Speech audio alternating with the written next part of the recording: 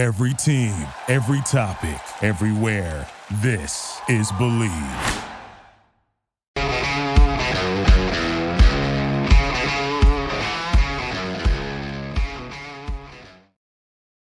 What's going on, hockey fans? Welcome to Kasing the League. I'm your host, Casey Hudson, bringing you top NHL headlines, hot topics, but most importantly, best bets throughout the Stanley Cup playoffs, heading into that Stanley Cup final, which it's very exciting to see who the potential contestants are about to be in this Stanley Cup final, because we've been in for it for these conference finals. If you guys do not know me by now as Casey Hudson, you may know me as The Sports Case. Be sure to follow over at The Sports Case, Kase, or over at Kasing the League, or most importantly at Believe Network.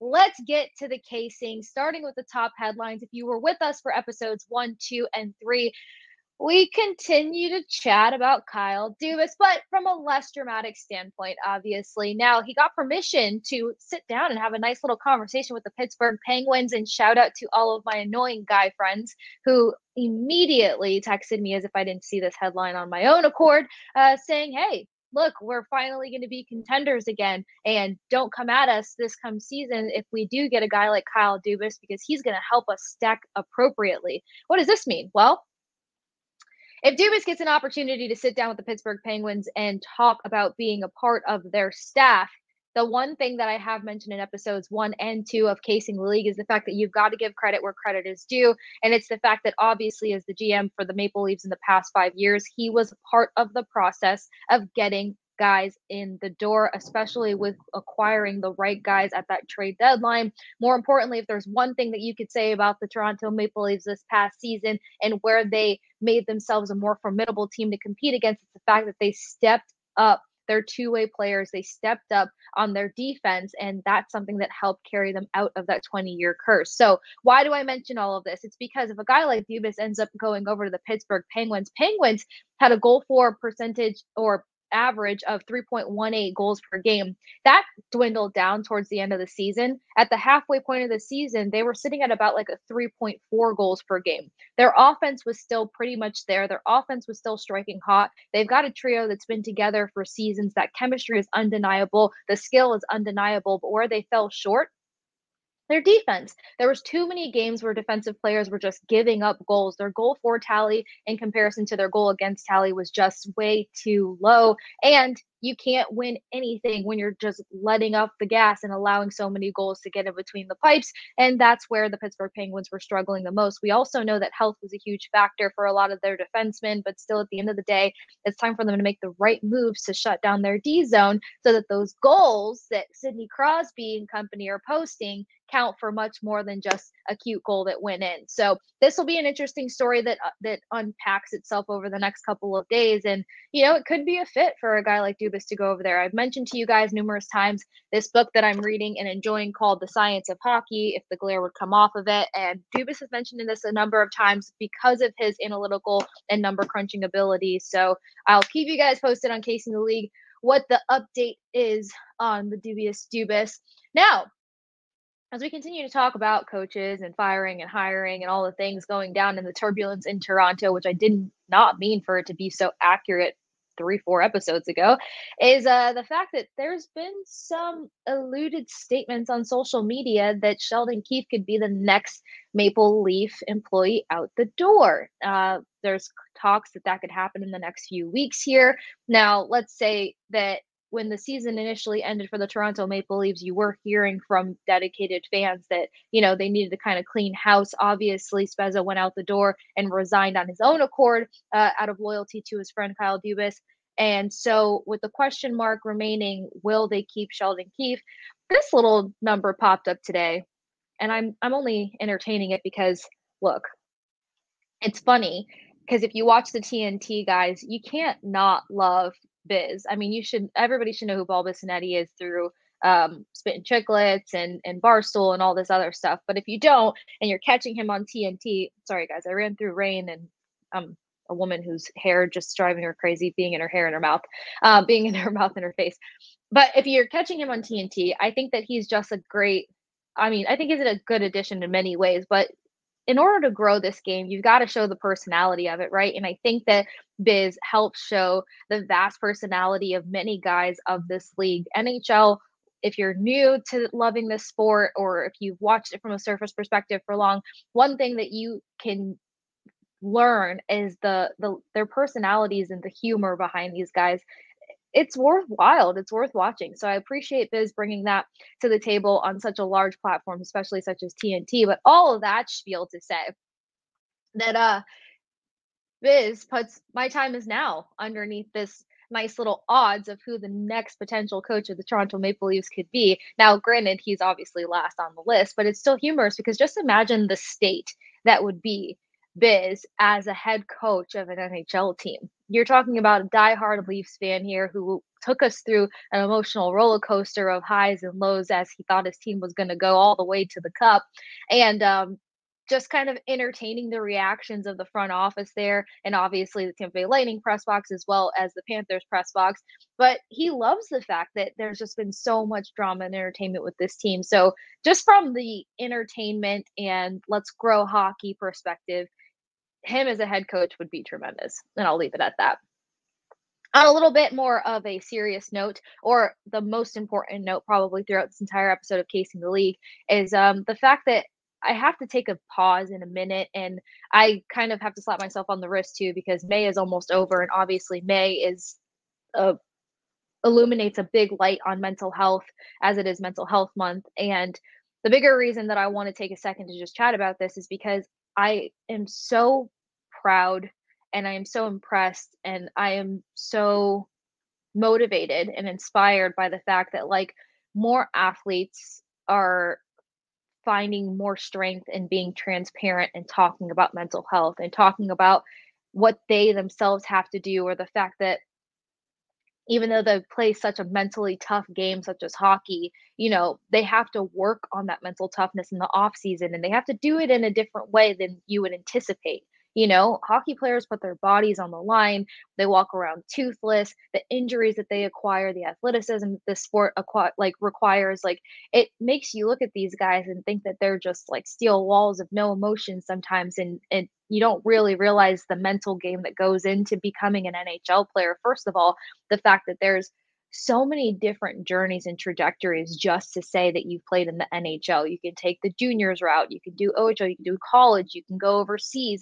And a lot of these decisions come at the ages of 10, 11, 12, 13, 14, 15 at the latest if you're going to make any sort of impact in the NHL. So to make such decisions at such a young age, for a lot of these guys to be away from your families at such a young age, and to kind of put the income of your family on your back. There's just so many different things. And they've been so groomed to not talk about it or not complain about it, or especially if you make it, be happy that you made it. But now guys are starting to come out and be more transparent, be more honest, and kind of taking that vulnerability and wearing it more as a crown than a crutch. So say all of that to say, we're seeing more examples of this, but Hellebuck being one, first of all. We know that he's not a guy that wants to play in a toxic environment, and that's going to unpack itself throughout the summer as we see where his future lies heading into the 2023-24 season. But more importantly, just taking the time to let everybody know, like, hey, once the season's done, I got to talk about it. I got to reflect, and I have to have some stillness with my support system so that I can properly be in the right headspace to take on another season. 82 games is no joke. Being away from your families is no joke. Knowing that your wife is pregnant, about to pop, and you might have to hop on a flight from Canada to Florida, in the blink of an eye is no joke. And yes, a lot of athletes and everyone face these circumstances, but also just, again, the different trajectories, journeys, paths that everyone takes in life, let alone hockey. Just know it's so much better. It's so much more important. It's so crucial to talk about these things because you never know how much that helps put your headspace in a safe space, and how that just helps you process differently when you say things aloud. I know that was a big thing that my mom's always taught me, is that you have to say things aloud so that you can actually properly process it. And then you kind of realize that it's not as bad, or it's not as negative, or it's not as whatever it may be, just by getting it out in the atmosphere. So take a look at the NHLPA as well as the NHL, because they're highlighting different players who are talking about how they manage their mental toughness or their mental health and their mental preparation. And another guy that kind of sits on the scope of all of this, someone very transparent about all this stuff, is Tampa Bay Lightning's Nick Paul. he started a new charity throughout the season to honor his late friend. And you can look up Nick Paul and find out more information about it. But he had a friend that he speaks very openly about that passed away from suicide. And obviously, a big role in suicide is mental health. So just hearing these guys' stories, the biggest takeaway is just knowing you're not alone. And it doesn't matter what spectrum you're on or what level of athleticism or what your job may be, what your occupation may be. If you're still trying to figure out what you want to do with your life, whatever it may be, find the support system, talk about it, and know that it is okay. It is cool, it is important, and it is the most important thing that you will ever do is to talk about what's going on in your mind and not keeping it to yourself and thinking that those struggles are burdens to anybody, because they're not. Moving out from that and just to a different note and a more positive note, USA hockey, the men's worlds are tearing it up over in Finland, remaining undefeated, racking up points like it's not a big deal. And of course, as somebody who closely covers the Tampa Bay Lightning, got to give a shout out to Mikey Esimont and Nick Perbix, who are doing so well over there as well. I'm so glad they decided to play over there. And then if you guys didn't catch it over the weekend, William Nylander is not going to be joining the Swedish team and playing for a number of reasons, but also he didn't want to take a spot away from his brother Alex. So gotta love the love, respect, and adoration. And look, he deserves some respect, even though you get a different vibe when you play world's hockey and you get to hone different skill sets and try out different things that you get to bring to your roster come the next year. But yeah, Nylander not joining Sweden, USA crushing it over there and remaining undefeated. And speaking of undefeated accolades and things to be proud of, that just takes us right on in to the Eastern Conference Final Best Bets. Now, if you are new to joining me here on Kasing the League, this is the fun part. On Kasing the League, I will give two scenarios on where teams edge out the other team. Number one. Number two, we'll head into best bets, always starting with our point gods, then our anytime scores. Then we'll switch anywhere from block shots to assists to goaltending, whatever I'm feeling that day. Who knows my vibe? All of this to say that when we get into the betting conversation, you have three options. You can cash the bet. That means you like it, you agree, we're riding the same vibe, riding the same wave, all the things, and we agree. It's a worthy bet. Case it. You need to spend a little more time with it. You need to think about it, Google it, ponder on it, phone a friend, whatever the case may be. You need to do some more investigating. Cut it. We're not vibing with it. We're going to ditch that. Cut it out. No, thank you. Pass on that. Never talk about it again. Totally fine. That's the beautiful thing about gambling, or the beautiful thing about betting, is that you get numbers and it's up to you to decide where your vibe is. Now, as for those comparisons that I was talking about, first thing to keep in mind is now the Panthers are heading back home, and I'll let you know it is storming in Florida. But they're heading back home to host the Carolina Hurricanes, and at home during this playoff series, they're actually 2-3. So their most progressive, their most intense, aggressive, worthy play has been taking place on the road. Their road record, I believe, is 8-1. So to think that the script kind of flips a little bit when they get to home ice is odd for me. But I think of the team that hosted the NHL All-Star Weekend and then took off and had a stellar on home ice performance for weeks on end after that. So I'm hoping that that's how things kind of translate here now that they are in like the second, or one round away from playing in the Stanley Cup final.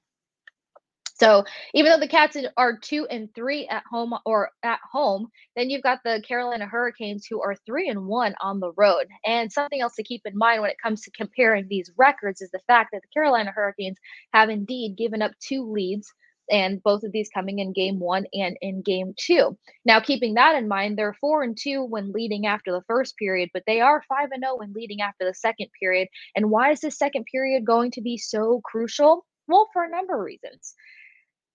The Carolina Hurricanes pick up their most shots. Their highest shot volume percentage comes in the first and second period. Their most shots throughout playoffs are now sitting at a total of 141 in the first period as well as the second period. Yeah, that's a lot of shots, which is not surprising because they outshoot their opponent 7-3. But as we continue to talk about this stronger period conversation and the fact that they've loaded up on shots through the first 2 periods, you've got the Cats, or the Florida Panthers more respectfully, that actually pick up their most shots in the first period at a total of 148 shots.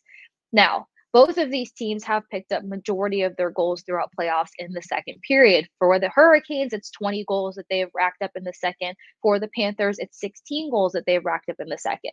We've seen a lot of the comebacks taking place in that second period. The Carolina Hurricanes fighting for their first win to stay in this series and to still hold on to those hopes of heading into the Stanley Cup final. And after giving up a lead in back-to-back games, we can expect a stronger, more intense team. Now, that's the easiest thing to say when you watch these games. It's the most obvious thing to say, right? But for a team who was were producing quite well on 5-on-5, they just haven't been able to find that structure and that consistency in their even strength play at all this series.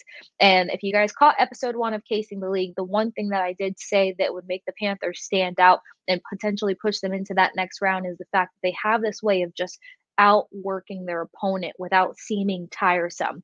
I'm not saying that these guys aren't exhausted. They went into 4 overtimes in game 1.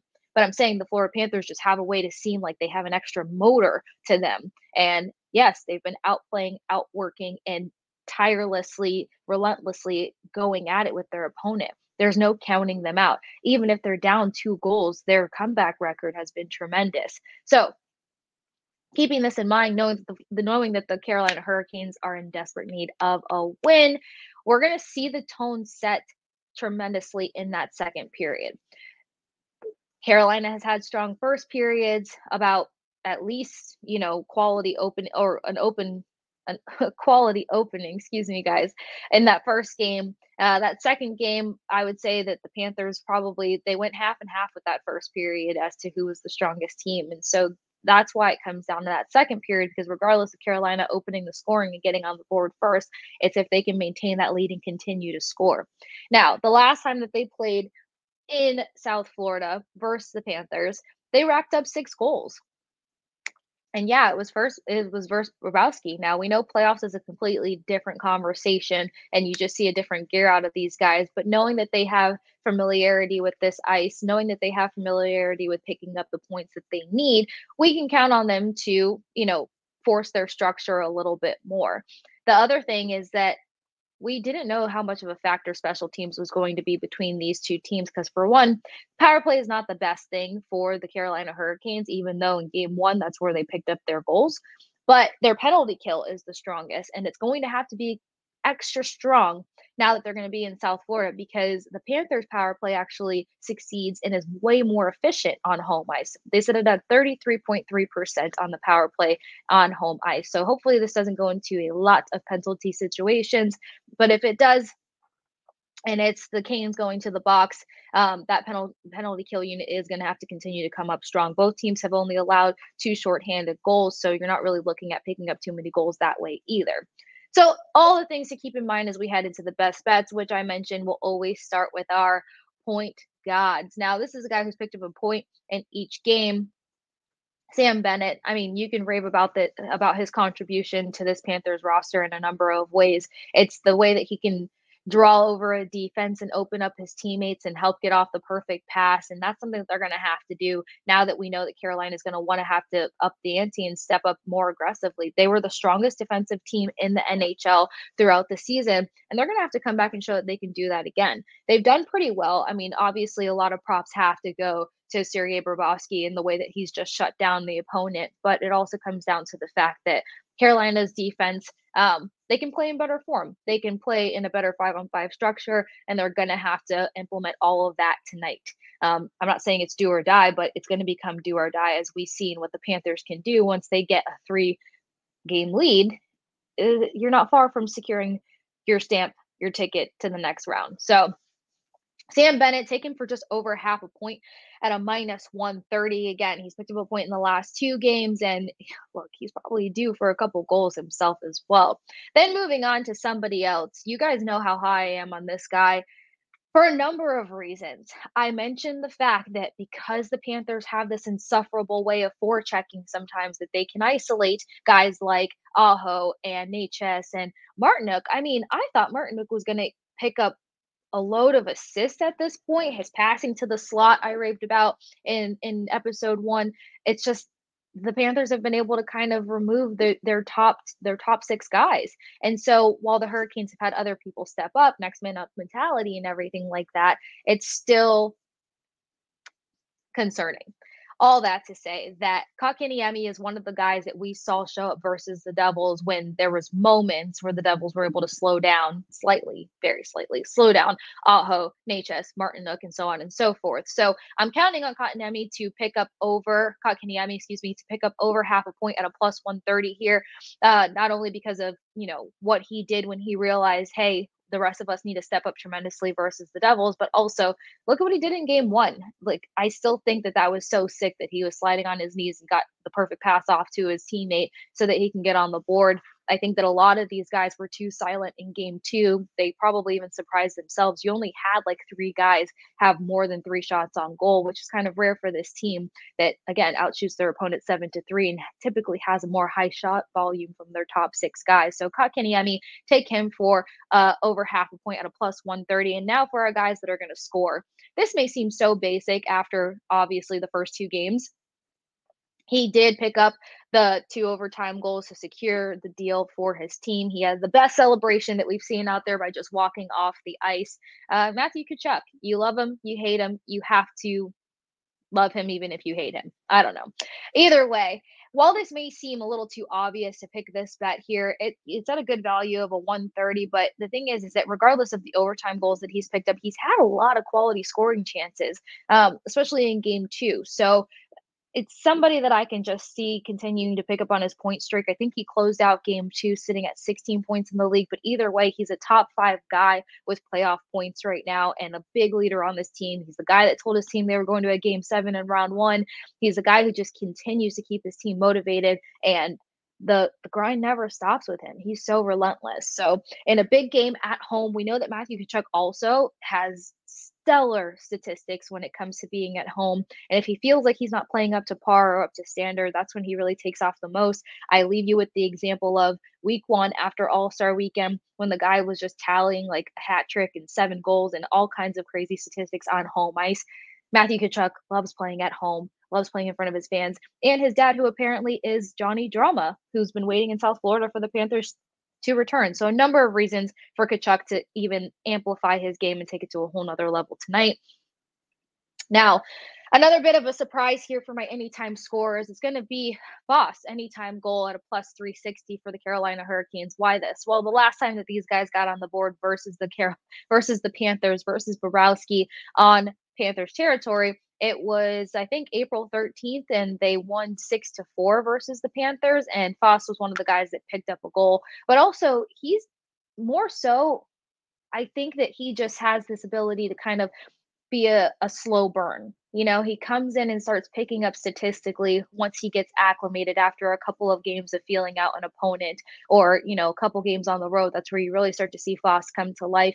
And as I said, we're just kind of seeing this rotation of next men up for the Carolina Hurricanes to see who's going to get on the scoreboard. So picking up some points has been helpful. Foss has been a little too silent, and we know that he's somebody that's going to have to break through eventually. Why not do it in the last play, or why not do it on Panthers home ice where you picked up a goal once? You know how to do so again. You've had 2 games to evaluate your opponent and kind of see how to work around them, how to use your speed, how to work in tight corners, how to work them against the boards.